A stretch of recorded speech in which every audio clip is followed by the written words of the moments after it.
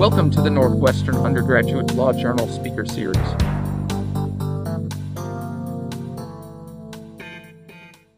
Hello and welcome to the Northwestern Undergraduate Law Journal's Summer Speaker Series. My name is Kirsten Ha, and I'm an Associate Journal Editor of the NULJ. Today we speak with Professor Joe Mathieson from Northwestern University about press freedom and the relationship between the Supreme Court and the press. So Professor Mathieson, how are you doing today? I'm doing fine, Kirsten. Nice to see you. Nice to see you too. Okay, so let's get right into it. In times of the nationwide Black Lives Matter protests, press freedom is being threatened. In Portland, a judge extended an order that journalists should not be targeted at protests. Yet, this is ignored as journalists were shot at with rubber pellets and fired at with tear gas. What does this say about press freedom in America, and how can we maintain press freedom when injunctions are being ignored? Well, I don't think press freedom is under a broad attack. And of course, that judge was trying to protect press freedom, trying to protect journalists. And I can see how in the hurly-burly of a demonstration, particularly one that has drawn counter-protesters and maybe violent participants, it would be hard for people to identify and to protect journalists generally. But and I don't know of any other case like that, to tell you the truth. I think that's unique. But even if it's not, it's not an instance of a trend. It doesn't indicate to me any broad-based violent effort to impede or impair journalism and freedom of the press. However, there's no question that our president is hostile to press freedom. He has suggested some time ago anyway that libel laws ought to be tightened to allow public figures, public officials like him to sue, which is very difficult for them to do right now.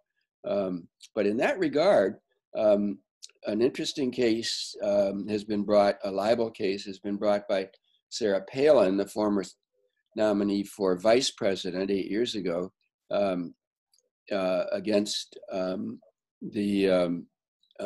against the New York Times, asserting that they defamed her. Now, as a public figure, as you probably know, she has to prove what's called actual malice. And actual malice is a somewhat misleading term.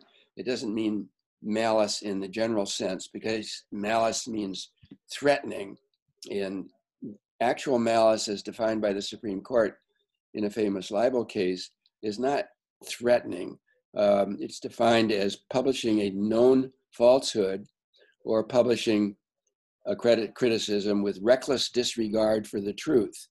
And that's called actual malice. And that's a very high standard of proof for anybody who wants to sue the news media for libel, for defamation, damaging that person's reputation.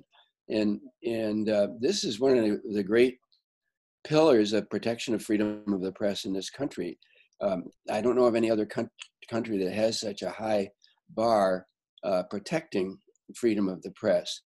It's going to be very interesting to see how that case proceeds, but the Times moved to dismiss the case, and the judge rejected that motion, saying it was possible for a jury of reasonable people to find that the Times had in fact used actual malice in their criticisms of Sarah Palin when she was running for vice president. So that's going to be a case to follow, and that is going to be more interesting, I think, for implications for press freedom in a broad sense, because hardly any public figures or public officials sue for defamation, because it's so very difficult for them to prove either that publishing with reckless disregard for the truth or publishing a known falsehood. That's going to be very difficult to prove. Right. So thank you for sharing that. That was really interesting, and I'm sure our listeners would be glad to hear that as well. And compared to the US, Hong Kong has this new security law that threatens press freedom by allowing the Chinese Central and Hong Kong governments to manage media and the internet. How do you think this new security law will affect press freedom and journalism ethics in Hong Kong? Okay, I don't purport to be an expert on Hong Kong or this new Chinese imposed restriction on demonstrations and protests, but it's ominous. There's no question about that. It's worrisome for freedom of the press, but it's just worrisome for freedom, and I think for the sanctity of the guarantees that Beijing gave to Hong Kong when it assumed control again, 20 years ago, and I think it's very alarming. Now, one of my colleagues here at Medill, Doreen Wiesenhaus, spent 15 years at the University of Hong Kong, and she's teaching a course now in international press law. And she also teaches in the law school, in the Northwestern Law School. And I was just talking to her yesterday, and she has published a book about Hong Kong law, Hong Kong press law, I think. And she said her publisher is urging her now quickly to complete a revision so that it can be published before it's too late. They're assuming, or worrying anyway, I guess, that it will not be possible to publish that that law, that case book again. And so I think if you really want to get into Hong Kong law and Hong Kong press freedom, I strongly recommend that you talk to Doreen Wiesenhaus, who's, as I say, is on our faculty and is also on the law school faculty. She teaches in both places. She is a lawyer, also former city editor of the New York Times. She has great journalism experience, and just came to us a couple of years ago after 15 years at the University of Hong Kong. So she's a real expert on Hong Kong. Yeah, definitely 15 years in Hong Kong. Yeah, wow. Yeah. She must be an expert. Yep. So now moving on to your book on the Supreme Court and the press, The Indispensable Conflict. Could you tell us a bit about your book and what you found out about the relationship between the two constitutional forces? Well, they're both constitutional in that the Supreme Court is created by our Constitution. It's the only court that's actually created by our Constitution. And on the other hand, the First Amendment to the Constitution guarantees freedom of the press, as well as freedom of speech and freedom to assemble and freedom to challenge the government for abridgment of human rights and so on. All of those things, and freedom of religion, they're all contained in the First Amendment to the Constitution. And it's kind of a curious story. I went back to the beginning of the Supreme Court and the beginning of newspapers in the late 18th century. And for a long time, the Supreme Court really didn't have cases challenging freedom of the press or testing freedom of the press. So for more than a century, the Supreme Court didn't enforce freedom of the press as we know it today. And even in the beginning of this century, the 20th century, I should say, the Supreme Court, when it did get cases raising freedom of the press, the Supreme Court denied it or overruled it. Finally, in the 1920s, just about a century ago, the Supreme Court began to show interest in freedom of the press and began to at least think about it. And then freedom of the press flowered in the 1930s and 1940s, and especially during the tenure of Chief Justice Earl Warren in the 1950s and 1960s. So it was a slow development, and freedom of the press was really just a dead letter for a long time, and it's hard to figure out why. But that was the way the Supreme Court viewed the freedom of the press as not very important, and then finally it began to click. And really, the first big freedom of the press case was at the Supreme Court. It didn't come down until the 1950s. So that's odd. But in the meantime, I was very interested also in how the Supreme Court was covered by the press, by reporters. And it didn't get very much attention in the early days because it wasn't doing very much, frankly, for quite a while. But under Chief Justice John Marshall, who took office in the early 19th century and presided over the court for more than 3 decades, the Supreme Court did begin to flex its muscles in various ways and became an important determinant of American life as well as American law. And so it was fun to follow that process and to see what coverage was given to the court, and which wasn't very robust in those early days. And it's understandable because, for one thing, the newspapers weren't as robust in those days and really didn't have a very comprehensive view of their responsibilities in covering the organs of government.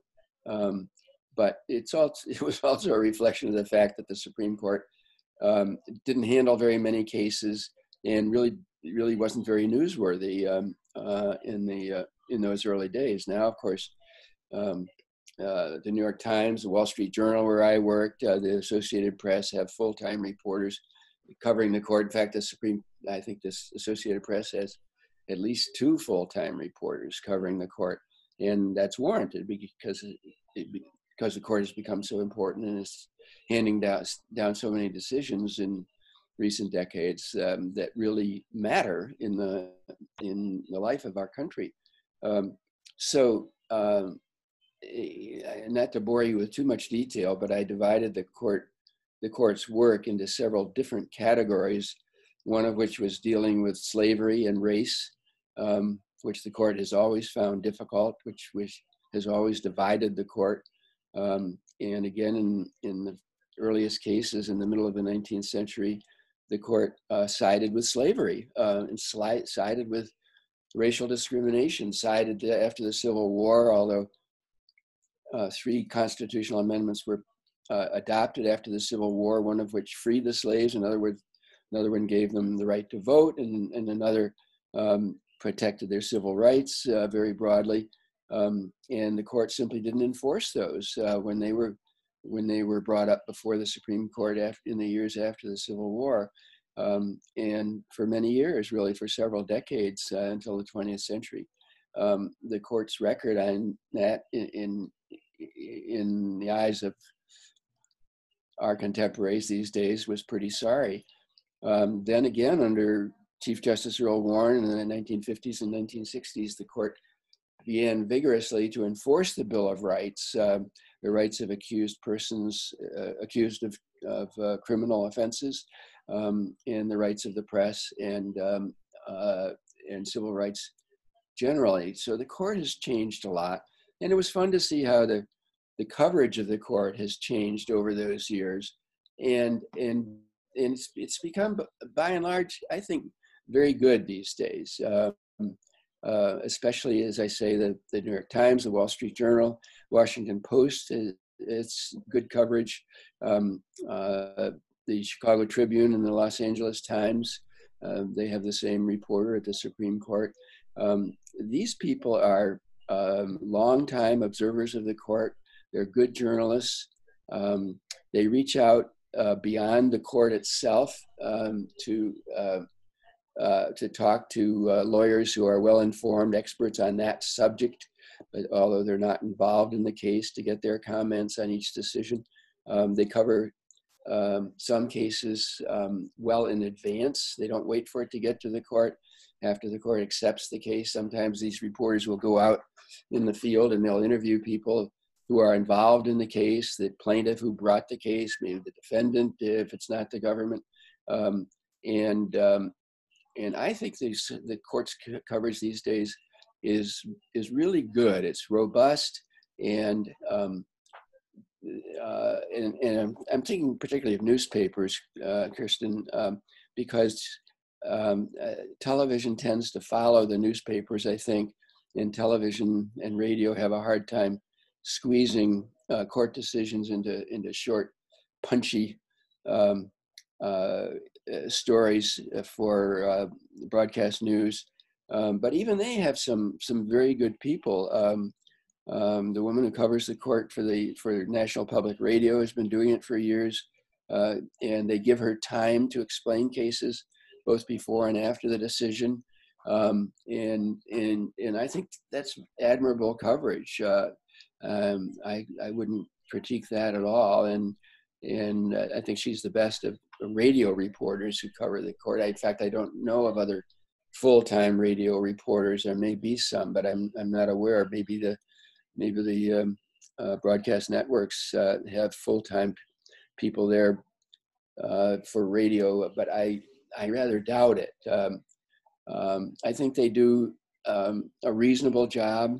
The broadcast networks I'm talking about now, and the cable news networks, they give attention to major cases, but I think it's very hard for them with their time constraints and their need, in the case of television, the need for pictures. I think it's very hard for them to do justice to the court. But if you look at newspapers, which are still, to me, the backbone of American journalism, I think they do an admirable job. Yeah. Great. Going back to your point about how press freedom wasn't really recognized until the 1920s, like, why do you think this sudden transition of like the Supreme Court paying more attention to press freedom took place, and like why 1920s? Well, they began to talk about civil liberties and more about freedom of speech in the 1920s, and it was led by two very thoughtful and highly respected Supreme Court justices, Oliver Wendell Holmes and Justice Brandeis. They were very intellectual, very thoughtful leaders of the court, really, and they began to dissent in the 1920s from cases that in which the Supreme Court ratified and confirmed convictions for free speech during World War I, when a very repressive law was enacted trying to prevent speech that was hostile to the war effort in World War I. That was 1917, 1918. And some of those cases came before the Supreme Court for review in the 1920s. And typically the Supreme Court confirmed those convictions, although some of them, by today's standards, were horrible. One speech put one socialist leader in jail for 10 years, and he didn't advocate resistance to the war or resistance to the draft, and it was a very modest expression of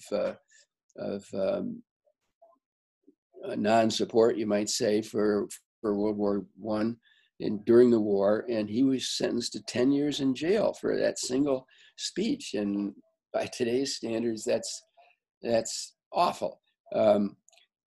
So Justice Holmes and Justice Brandeis began to dissent in a couple of important cases that actually confirmed convictions for speech alone. And then it was in the 1930s, the first time freedom of the press was upheld, and it really wasn't a case involving the First Amendment, but in that case, the Supreme Court upheld freedom of the press on other grounds, really, without mentioning the First Amendment. And as I said, then it was 20 years later, in the 1950s, finally, when Chief Justice Warren took over in 1953, who was a standard, you might say, even conservative Republican governor of California, appointed by President Eisenhower. He hadn't been a judge before. He'd been a prosecutor, longtime prosecutor and attorney general of California. And then he was, I think, in his third term as governor. He was a very popular public official there. But when he came in, he brought a very different attitude about the Bill of Rights and about the Constitution, and he began to lead, as much as a Chief Justice can lead, the court to take what, by today's standards, are considered very liberal, progressive of decisions.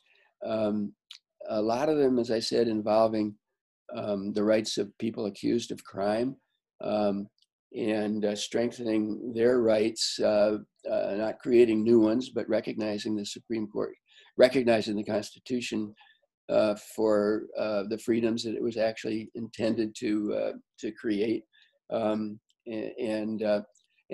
among those was freedom of the press. In a very important libel case in the 1950s, the Supreme Court created this actual malice standard, meaning, again, that a plaintiff has to prove publication of a known falsehood or publication of publishing with reckless disregard for the truth. And that's in the case of a public official or a public figure even suing for libel, for defamation. And that's a very high standard.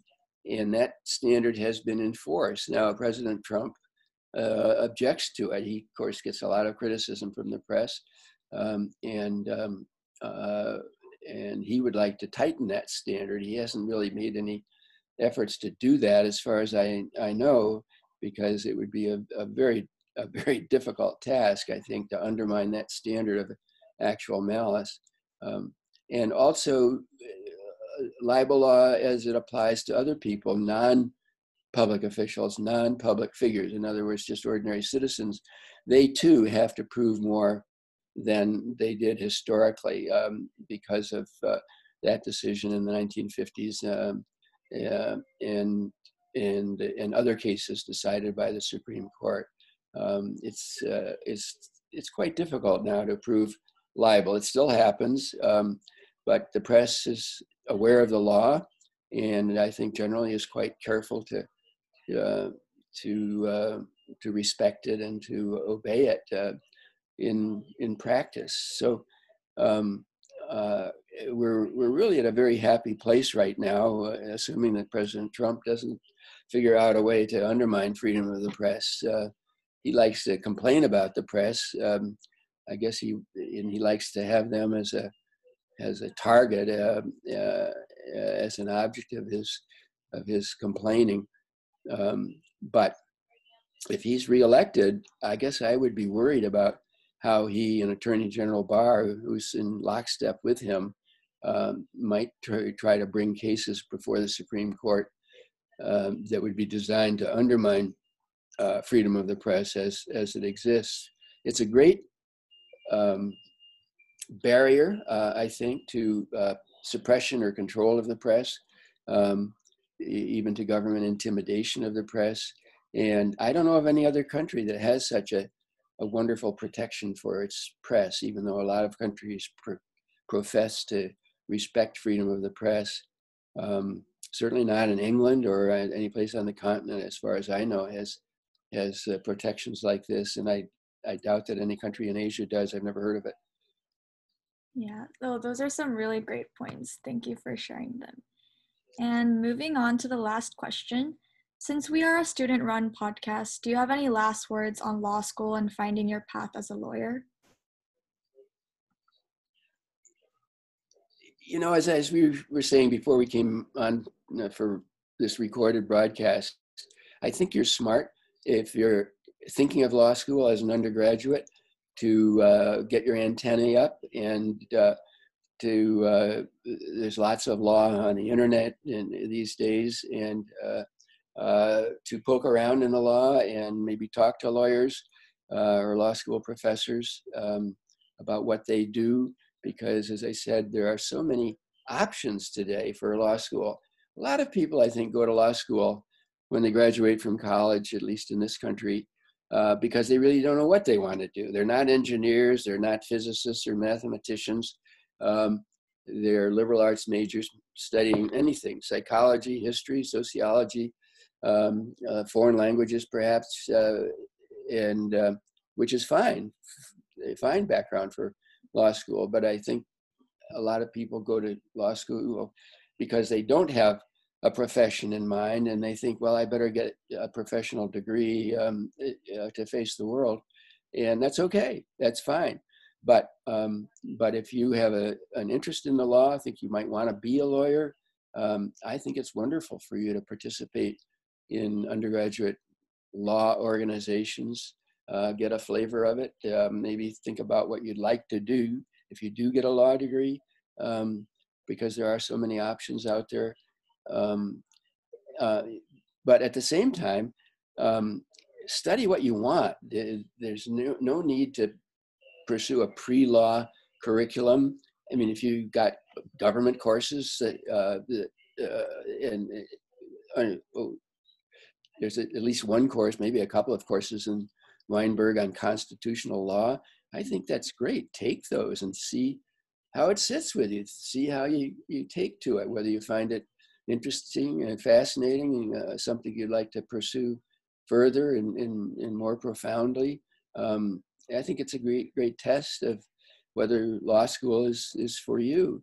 But otherwise, the best way to prepare for law school, particularly the very competitive law schools, is to concentrate on your undergraduate studies and do well, because your grade point average, as well as the LSAT examination, will be very important in law school admissions offices. Yeah, great. Those are some really valuable and important points that our listeners will be glad to hear, especially because you are a lawyer as well. And now to wrap up, thank you so much for being with us today. And for everyone listening, we are the Northwestern Undergraduate Law Journal. Check us out at the NULJ.org.